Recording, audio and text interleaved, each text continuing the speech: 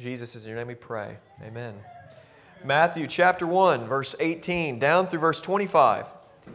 You can go ahead and turn there and follow along with me. I believe it's going to be on the screen as well.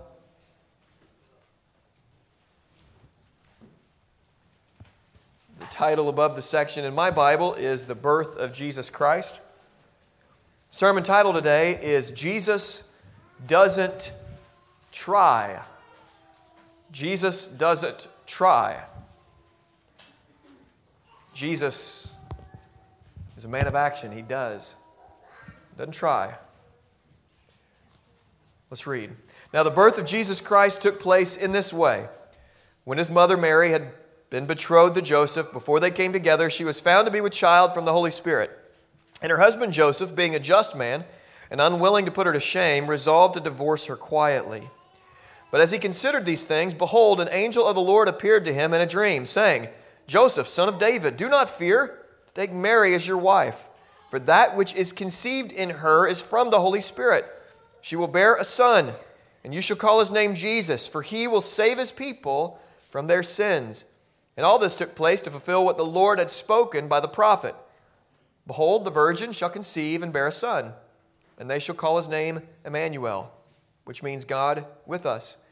When Joseph woke from his sleep, he did as the angel of the Lord commanded. He took his wife, but he knew her not until she had given birth to a son, and he called his name Jesus. This is the word of the Lord. You know, the Bible is really clear about a couple things, so more than a couple things, many, many things, but this thing in particular, this idea that Jesus is fully God and he's fully man. And it's really difficult to understand. We were driving around and Ransom has been asking me how tall Jesus is. And I've been trying to explain, he's probably about my size. I might be a little bit bigger. And then he'll ask, but is he as big as trees? And is he as bigger than that tree, Dad? And I'm like, well, yeah, he is. He is as big as that tree. But he's also probably about my size, a little bit smaller than me maybe, and darker skin. And we're just trying to understand how Jesus can be holding the universe, but he can hold the world, Dad? And how he can be my size, because I can't hold the whole world, and I'm not taller than a tree or bigger than a house, but Jesus is. So it got us talking about Jesus being fully God and fully man, and trying to explain this. I'm like, buddy, it's kind of hard to understand, isn't it? Well, it's hard to explain, too. It's not just hard to understand, it's hard to explain to a child, it's hard to explain here, and it is two categories that don't exist. If a cup is full of water, it can't be full of juice. It's either full of water or it's full of juice. Jesus, how in the world can he be fully God and fully man? And we can't untie all the knots to that, but we can just say what the Bible says. It's really clear that in the Bible, Jesus is presented as fully God. John chapter 1, verse 1, in the beginning was the Word. And the Word was with God, and the Word was God. So was the Word. Later, we're told in John chapter 1, this Word became flesh, so Jesus and dwelt among us. The Word is it became flesh and dwelt among us. Is Jesus. So Jesus was with God and he was God. So was Jesus with God or was Jesus God? Both. How? You'll do this all day long and throughout all eternity. How? I don't know. But Jesus was with God and was God before the Word became flesh. So Jesus didn't just show up on the scene at Christmas time. In Genesis chapter 1, verse 26, the Bible records that God said, "Let us make man in our image after our likeness." Plural. Let us make man in our image after our likeness. Let us, our, plural. This is Jesus, pre-incarnate Christ, the God of the universe. Hebrews chapter 1 tells us that he holds all things together. Colossians chapter 2, I believe, tells us that the fullness of God in human form. Jesus is fully God. And yet, the Word became flesh. He is also a human being. And the birth of Jesus actually took place in history. The birth of Jesus took place in actual history. Verse 18 says, "Now the birth of Jesus Christ took place in this way." In what way? Well, before we say the way, we just have to say that it actually happened. In our time, in our dimension, In history, Jesus was actually born to a woman named Mary. He was conceived of the Holy Spirit. Joseph, her betrothed, had not come together with her. They had not consummated the marriage yet, and yet she was pregnant. This actually happened. Bart Ehrman is he's actually done a lot of things that are against the Christian faith. He is an agnostic and he leans atheistic. But he is a New Testament scholar in North Carolina, Chapel Hill. His actual title is the James A. Gary Distinguished Professor at the University of North Carolina, Chapel Hill. It's kind of a mouthful. And he wrote a book about two skeptics and telling them basically that the historical Jesus actually lived, because there's this movement by modern-day conspiracy theorists to say that Jesus was only a legend, that he didn't actually live in history. And so this agnostic, atheistic-leaning professor in North Carolina who's done a lot of work in New Testament studies, and he's actually written a lot of stuff against the inerrancy of the Word. He does not believe Jesus is God. He doesn't any of that. But he wrote a book, Did Jesus Really Exist? And he argues for the historical Jesus. And this is what he actually says about Jesus in history. What I do hope, and this is him, Bart Ehrman, in the book, Did Jesus Exist? What I do hope is to convince genuine seekers who really want to know that we know Jesus did exist. Virtually every scholar of antiquity, every scholar in biblical studies, of the classics and of Christian origins in this country, and in fact, the entire Western world agrees Jesus historically existed. The answer to the question of Jesus' historical existence will not make me any more or any less happy, content, hopeful, likable, rich, famous, or immortal. But as a historian, I think evidence matters. The past matters. And for anyone to whom both evidence and the past matter, a dispassionate consideration of the facts in the case make it quite plain. Jesus did exist. Jesus did exist. So the birth of Jesus Christ took place, and this is a historical fact. Now, how did this happen? What were the facts around this fact? How did it happen? Well, the text tells us how it happened. It took place in this way. Mary and Joseph were betrothed, and in this betrothal, it's a little bit like engagement today, but it's a little bit unique, because in the betrothal period, for Jewish people, you would be called husband and wife. They were not yet married in the sense that there had been the consummation of the marriage, but they were husband and wife, and to break the betrothal required an actual divorce.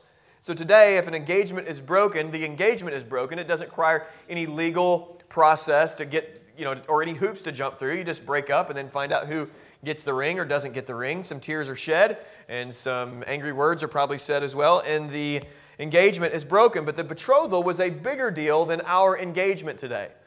It was a commitment to one another saying we are in this thing for the lifetime of our marriage or our life together. For life, we're together. We're going towards marriage. And as soon as the man was able to provide for this woman that he was betrothed to, they would consummate the marriage, and then they would go into their life together. Before, it was this betrothal period. And this is what we're told is the season that Mary and Joseph were in. Look at 18b. When his mother, Mary, had been betrothed to Joseph, before they came together, she was found to be with child by the Holy Spirit. By the Holy Spirit. Before they came together. Because this was a historical event, it would be helpful for us to put ourselves in Joseph and Mary's shoes. Now, ladies, if you were Mary and this happened to you, how would you go about sharing this news with your man? I mean, this news is going to change Joseph's life forever. And she's not pregnant by normal means. She's the only woman in the history of the world who's conceiving by the Holy Spirit. And she's got to have a conversation, a sit-down conversation. Now, honey, I got to tell you something.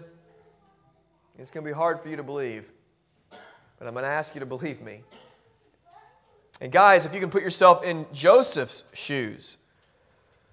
Before they had relations, she became pregnant by the Holy Spirit. By the Holy Spirit, she became pregnant. The Word became flesh. The Father sent the Son. Jesus was conceived by the Holy Spirit. This is the entire work of God here. But they had to have a conversation about this. There were big things happening, eternal things happening, but they had to sit down and have the difficult conversation. Now,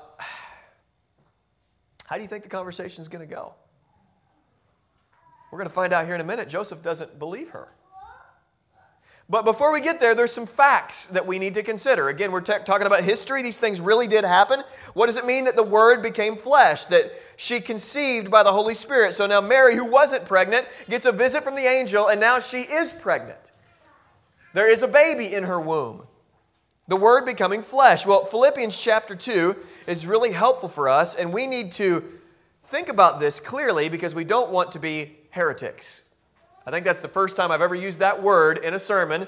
I don't use that word very often, but there is this idea out there that for Jesus to become flesh, He had to lose His divinity. So the Word becoming flesh means that the Word put His divinity aside and stepped in this idea of gnosis, okay, of coming down and being a human now means that His cognitive abilities or that His divinity is somehow put on pause, and now Jesus is only this baby in the womb. And this is an idea that's been popular for a very long time, but the church has rejected for a very long time. And this we need to clear up from Philippians chapter 2, verse 5 through 8, because this is where many people get this idea. Chapter 2, verse 5 through 8 says this in Philippians: "Having this mind among yourselves, which is yours in Christ Jesus, who though He was in the form of God, did not count equality with God a thing to be grasped, but He emptied Himself." And how did He empty Himself? This is important. Did He empty Himself by losing anything? Losing His divinity? Or did He empty Himself by this way that only Jesus could? Did He empty Himself by taking on something? Well, the text tells us He emptied Himself by taking the form of a servant, being born in the likeness of men. And being found in human form, He humbled Himself by becoming obedient to the point of death, even death on the cross. So Jesus, the Word to become flesh, did not lose His divinity, but He took on humanity. He emptied Himself by taking on flesh, not by losing divinity. And that's extremely important for us. The Word remained the Word. He remained God, and He was now in the flesh. Fully God and fully man. This is a great mind bender. It can give us a lot of fun to think through and process and wrestle with. But He, in fact, was fully God and fully man. Meaning that Jesus, as He was in the womb, was also reigning on His throne. He was in charge of the entire universe, holding together the very womb that He was in.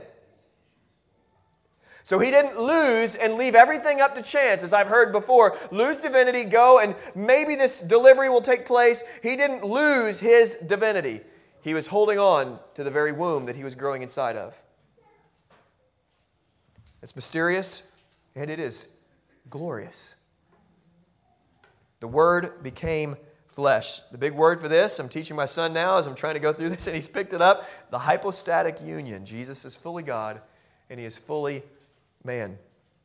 Now, Joseph does have a response. Look at verse 19 back in Matthew chapter 1. Verse 19, "And her husband Joseph, being a just man and unwilling to put her to shame, resolved to divorce her quietly." It's dark. There's a couple candles going. And Mary sits down. I'm going to do my best Mary voice. "Baby, I got to talk to you." And Joseph's sitting there, and his world is turned upside down. He does not believe Mary at first. It wasn't until the angel came. In his mind, he's thinking, who did this? Who did she go and sleep with? My world was planned. My life was planned. I wanted to be with this woman forever. And these were young kids, younger kids. We would consider them like in youth group today. Children. And could you imagine his gut sinking to his toes? You felt it before.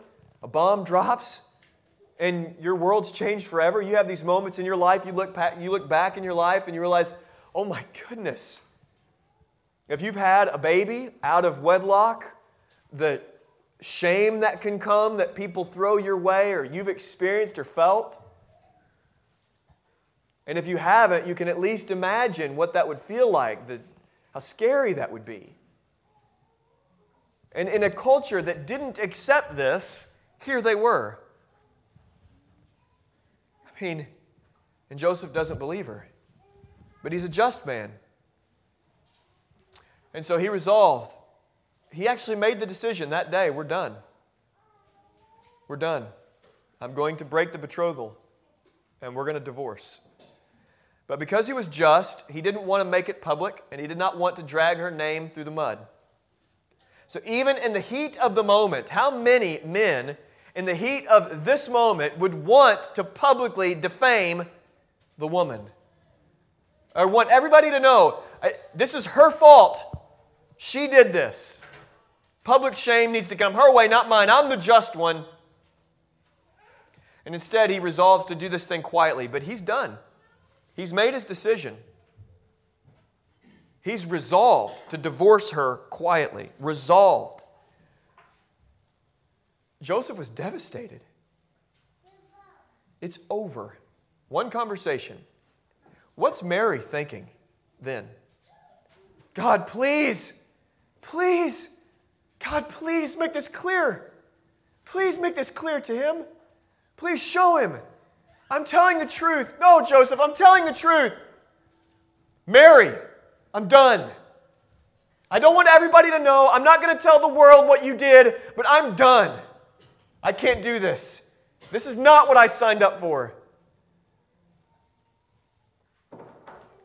And somehow or another, he manages to go to sleep. I imagine there was a lot of tossing and turning for Joseph, a lot of tossing and turning for Mary. You've had those nights, maybe not as significant, but you've had those nights of tossing and turning, a huge fight.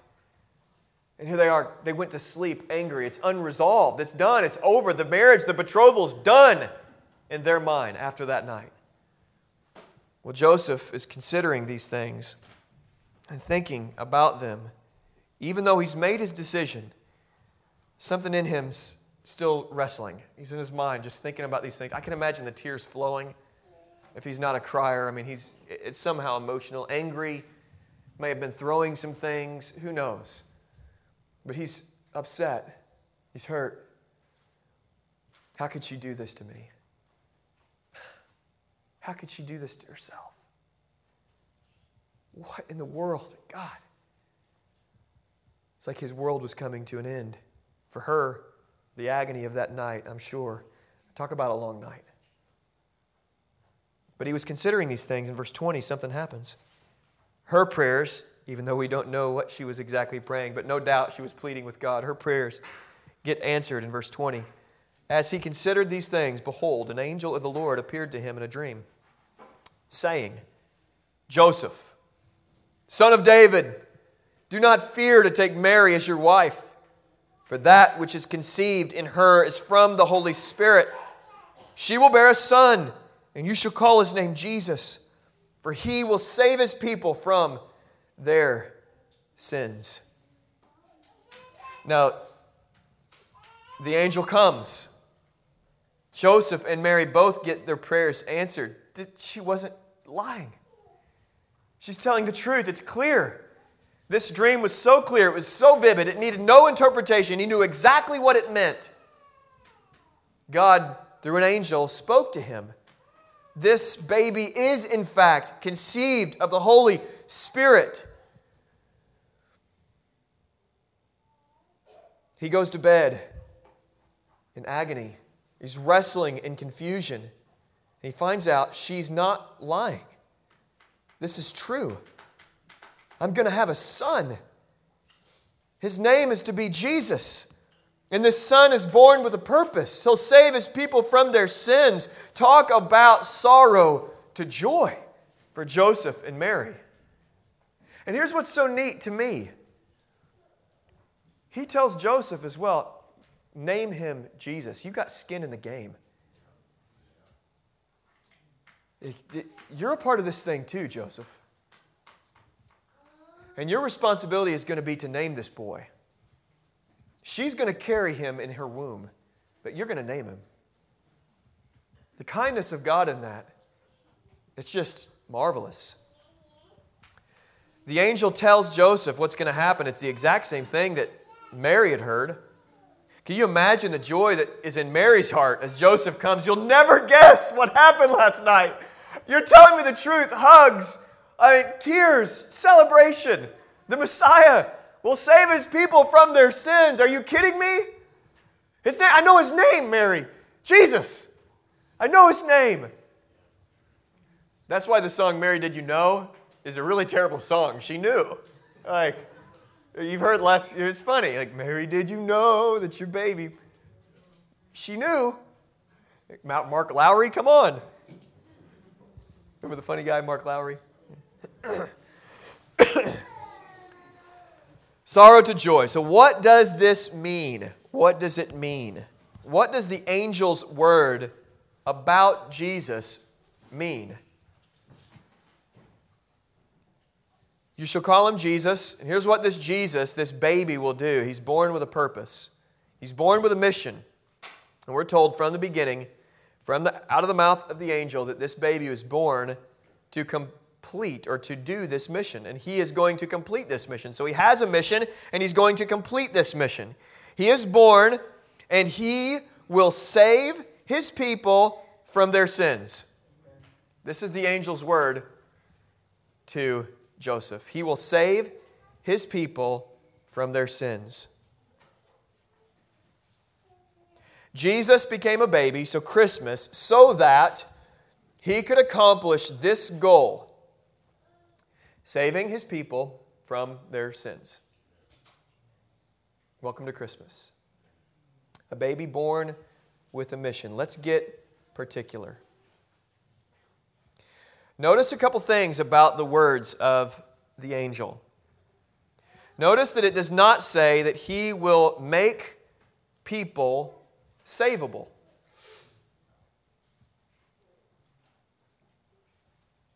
Notice there's no mention about Jesus trying to do anything.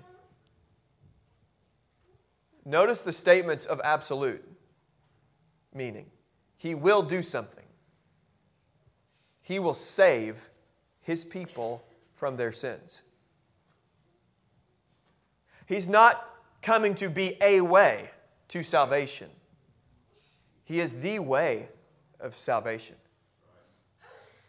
He is not coming to simply open a door and to make this door of salvation accessible where people could walk through it.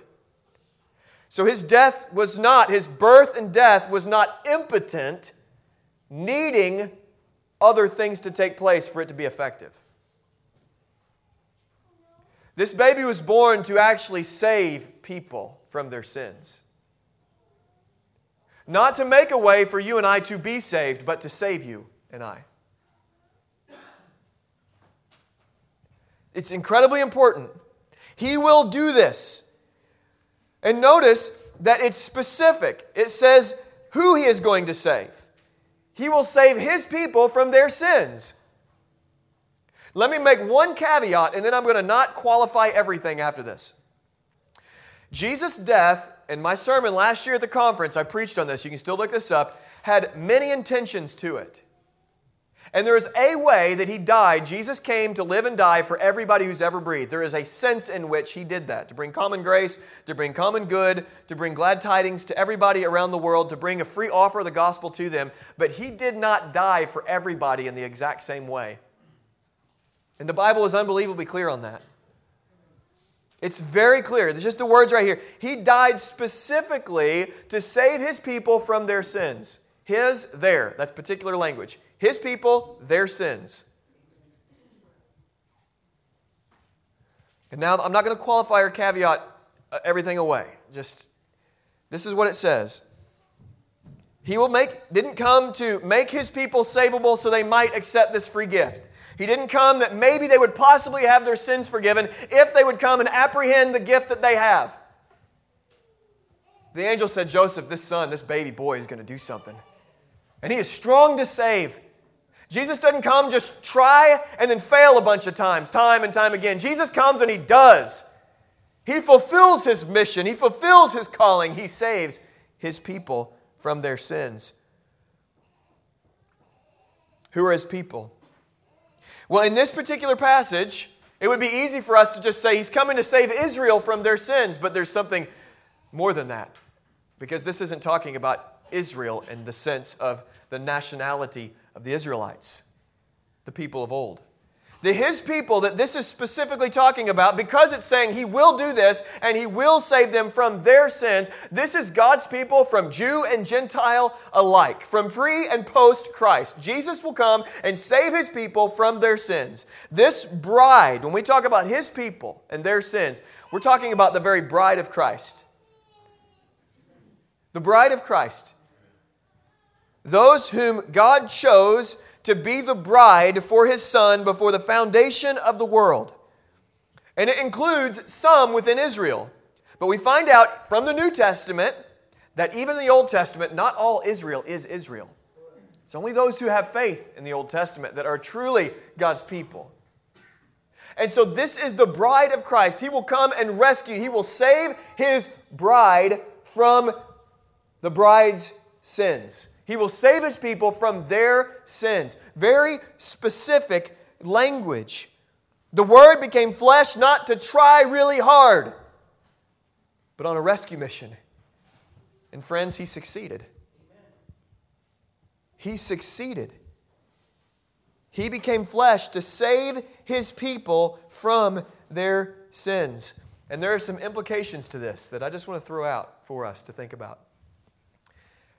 Tidings of comfort and joy. These are glad tidings of comfort and joy. Here's some implications. No one can save themselves from their sins. No one can save themselves from their sins. And if you are a Christian, it's because, right now, if you have repented of your sins and trust in Jesus, you have the Holy Spirit of God residing in you. The reason you're a Christian is because Jesus saved you from your sins. This baby, Christmas, is about Him coming to do that for you. That's why you're a Christian. This baby, God in the flesh, came for you. He loved you. When you're fumbling about, trying things your own way,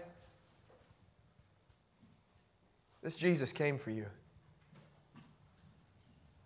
He lived and died for you by name. You. By name, in your place. Jesus came to save Jared Sparks. And He accomplished His goal. He came for me.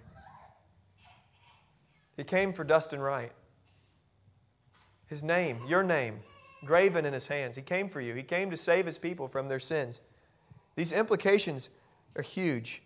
This work of Jesus that happened 2,000 years ago procured your future conversion. This is so important. Jesus' birth, life, and death. Your salvation isn't because you accessed what Jesus did. So power of salvation doesn't come from inside of us looking to God and apprehending it and come and taking hold of God. Your salvation comes from Jesus through the years, through the decades, through the millennia, into a future conversion. He procured your salvation. He came to rescue and save you on the cross in His life, death, and resurrection. And He purchased you then. Names. Brett Yates, you're mine. And the reason Brett Yates is a Christian today is not because you found your way to God. It's because Jesus came to save His people from their sins. And He saved you. And what He procured, what He purchased in the future, He purchased a date of conversion. One day, Brett Yates, he's going to think he's finding and feeling his way toward God, and he's going to think he's doing all this and figuring this stuff out, but all this time it's been Jesus, and he's been after Him. And Jesus accomplishes His mission. He doesn't try, He does.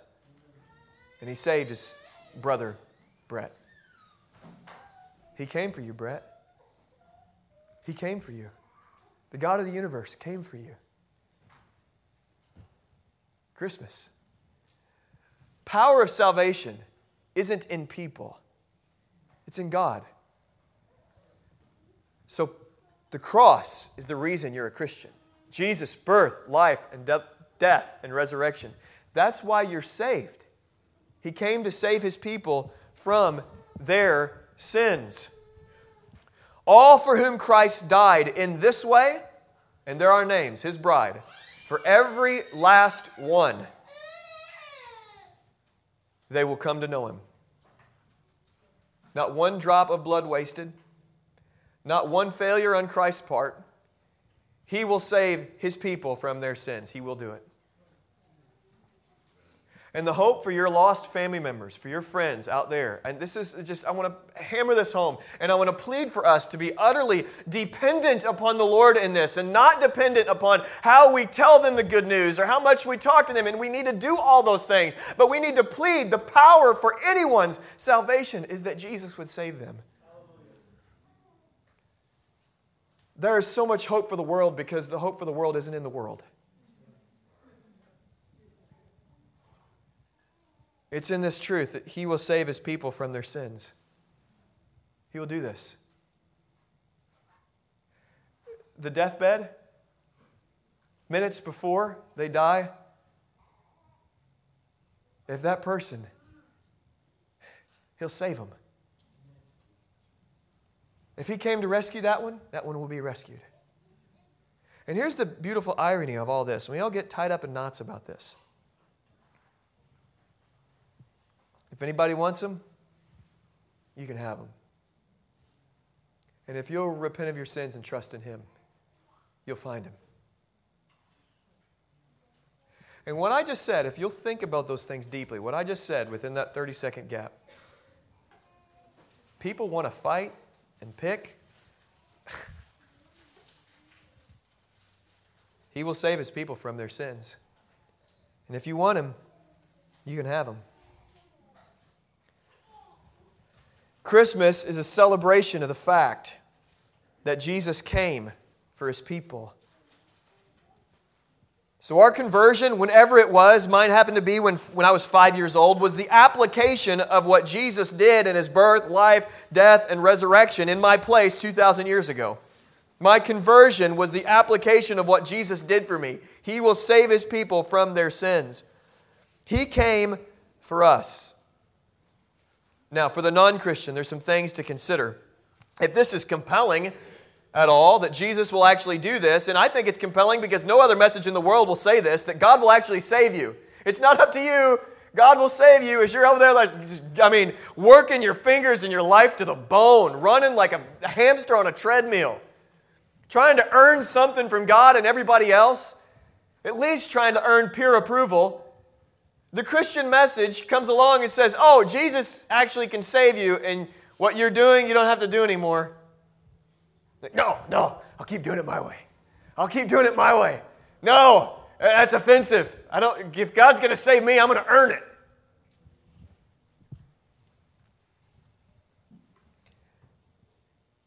If this is repulsive to you, Jesus didn't die for everybody the same way. If it's repulsive to you that the reason you're a Christian isn't because of you, but it's because Jesus died to save His people from their sins. And if you're a non-Christian thinking about this, let me plead with you, repent and believe. I don't care if it's repulsive to you or not. It's the truth. And the truth doesn't bend to your feelings. So I'm going to plead with you through the power of the Holy Spirit. Jesus calls us to come and die, even to our feelings, to the things that are repulsive to us about what God says. Jesus said just a couple weeks ago, if you deny yourself before me, if you're ashamed of me and my words, we don't get the liberty to be ashamed of His words. We just get to say it, and then we either accept it or reject it. We don't get to tell God, I don't like that, so I don't want to believe it. The truth is the truth. It stands. And we conform ourselves to it or we don't. So if you trust Jesus, this baby who was born to live and die in the place of sinners, you can be saved. That's the good news of Christmas, is that Jesus came to save His people. And these people that He saved were once just like everybody else, sinners. And so if you find yourself, hey, I'm a sinner, well, good, that's who Jesus came for. So repent and believe in Him. And if you trust in Jesus, if you become a Christian, the Holy Spirit will begin to show you over time, and many of us are still in this process. I know I am. I'm still learning as a believer now for 30 years. For 30 years as a Christian. I am still learning that this was not about my pursuit of God, but this whole thing has been about God's pursuit of me. I'm still learning that. I'm still learning that. I still have a tendency to think, but yeah, really, I'm smarter than a lot of people. And the reason God called me is because I would recognize how glorious He is, and because how wonderfully selfless I would be and just love His people and care for them and be really humble. And I'd be the best pastor in the world and I'd preach fantastic sermons. And that's why. But I'm still learning, wait a second. In spite of my sin and rebellion, if He didn't come for me, I would have never come for Him. As Spurgeon said, if He did not choose me, I would have never chosen Him.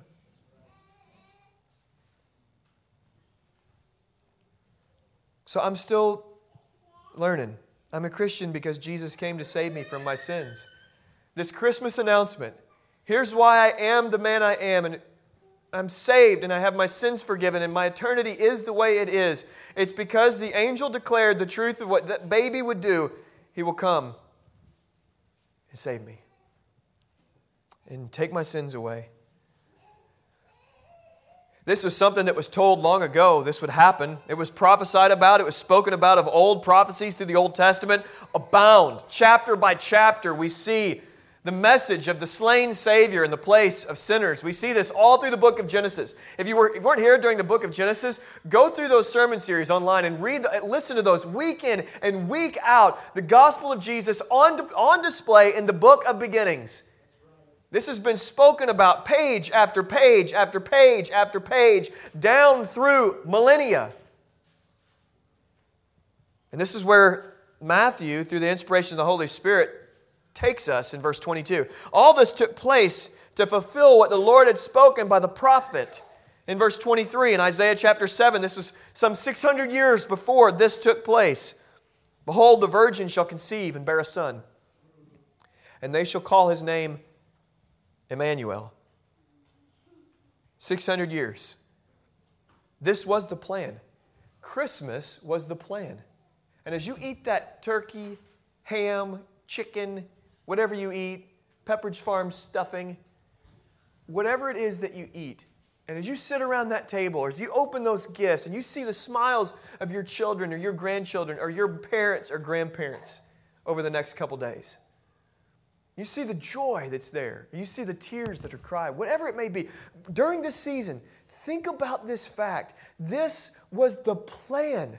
Christmas, that God would come for you. That He would come in the flesh. That He would not sit on His hands idly by and say, "To hell with you." But He would come and take hell for you. Christmas was the plan. Jesus was always the plan. Jesus is truly the reason for the season. If you've never heard that before, I coined that right now. 23b, which means God with us. Verse 24, when Joseph woke from his sleep, he did as the angel of the Lord commanded him. He took his wife, but he knew her not until she gave birth to a son. And he called his name Jesus. That's my boy. He called his name Jesus.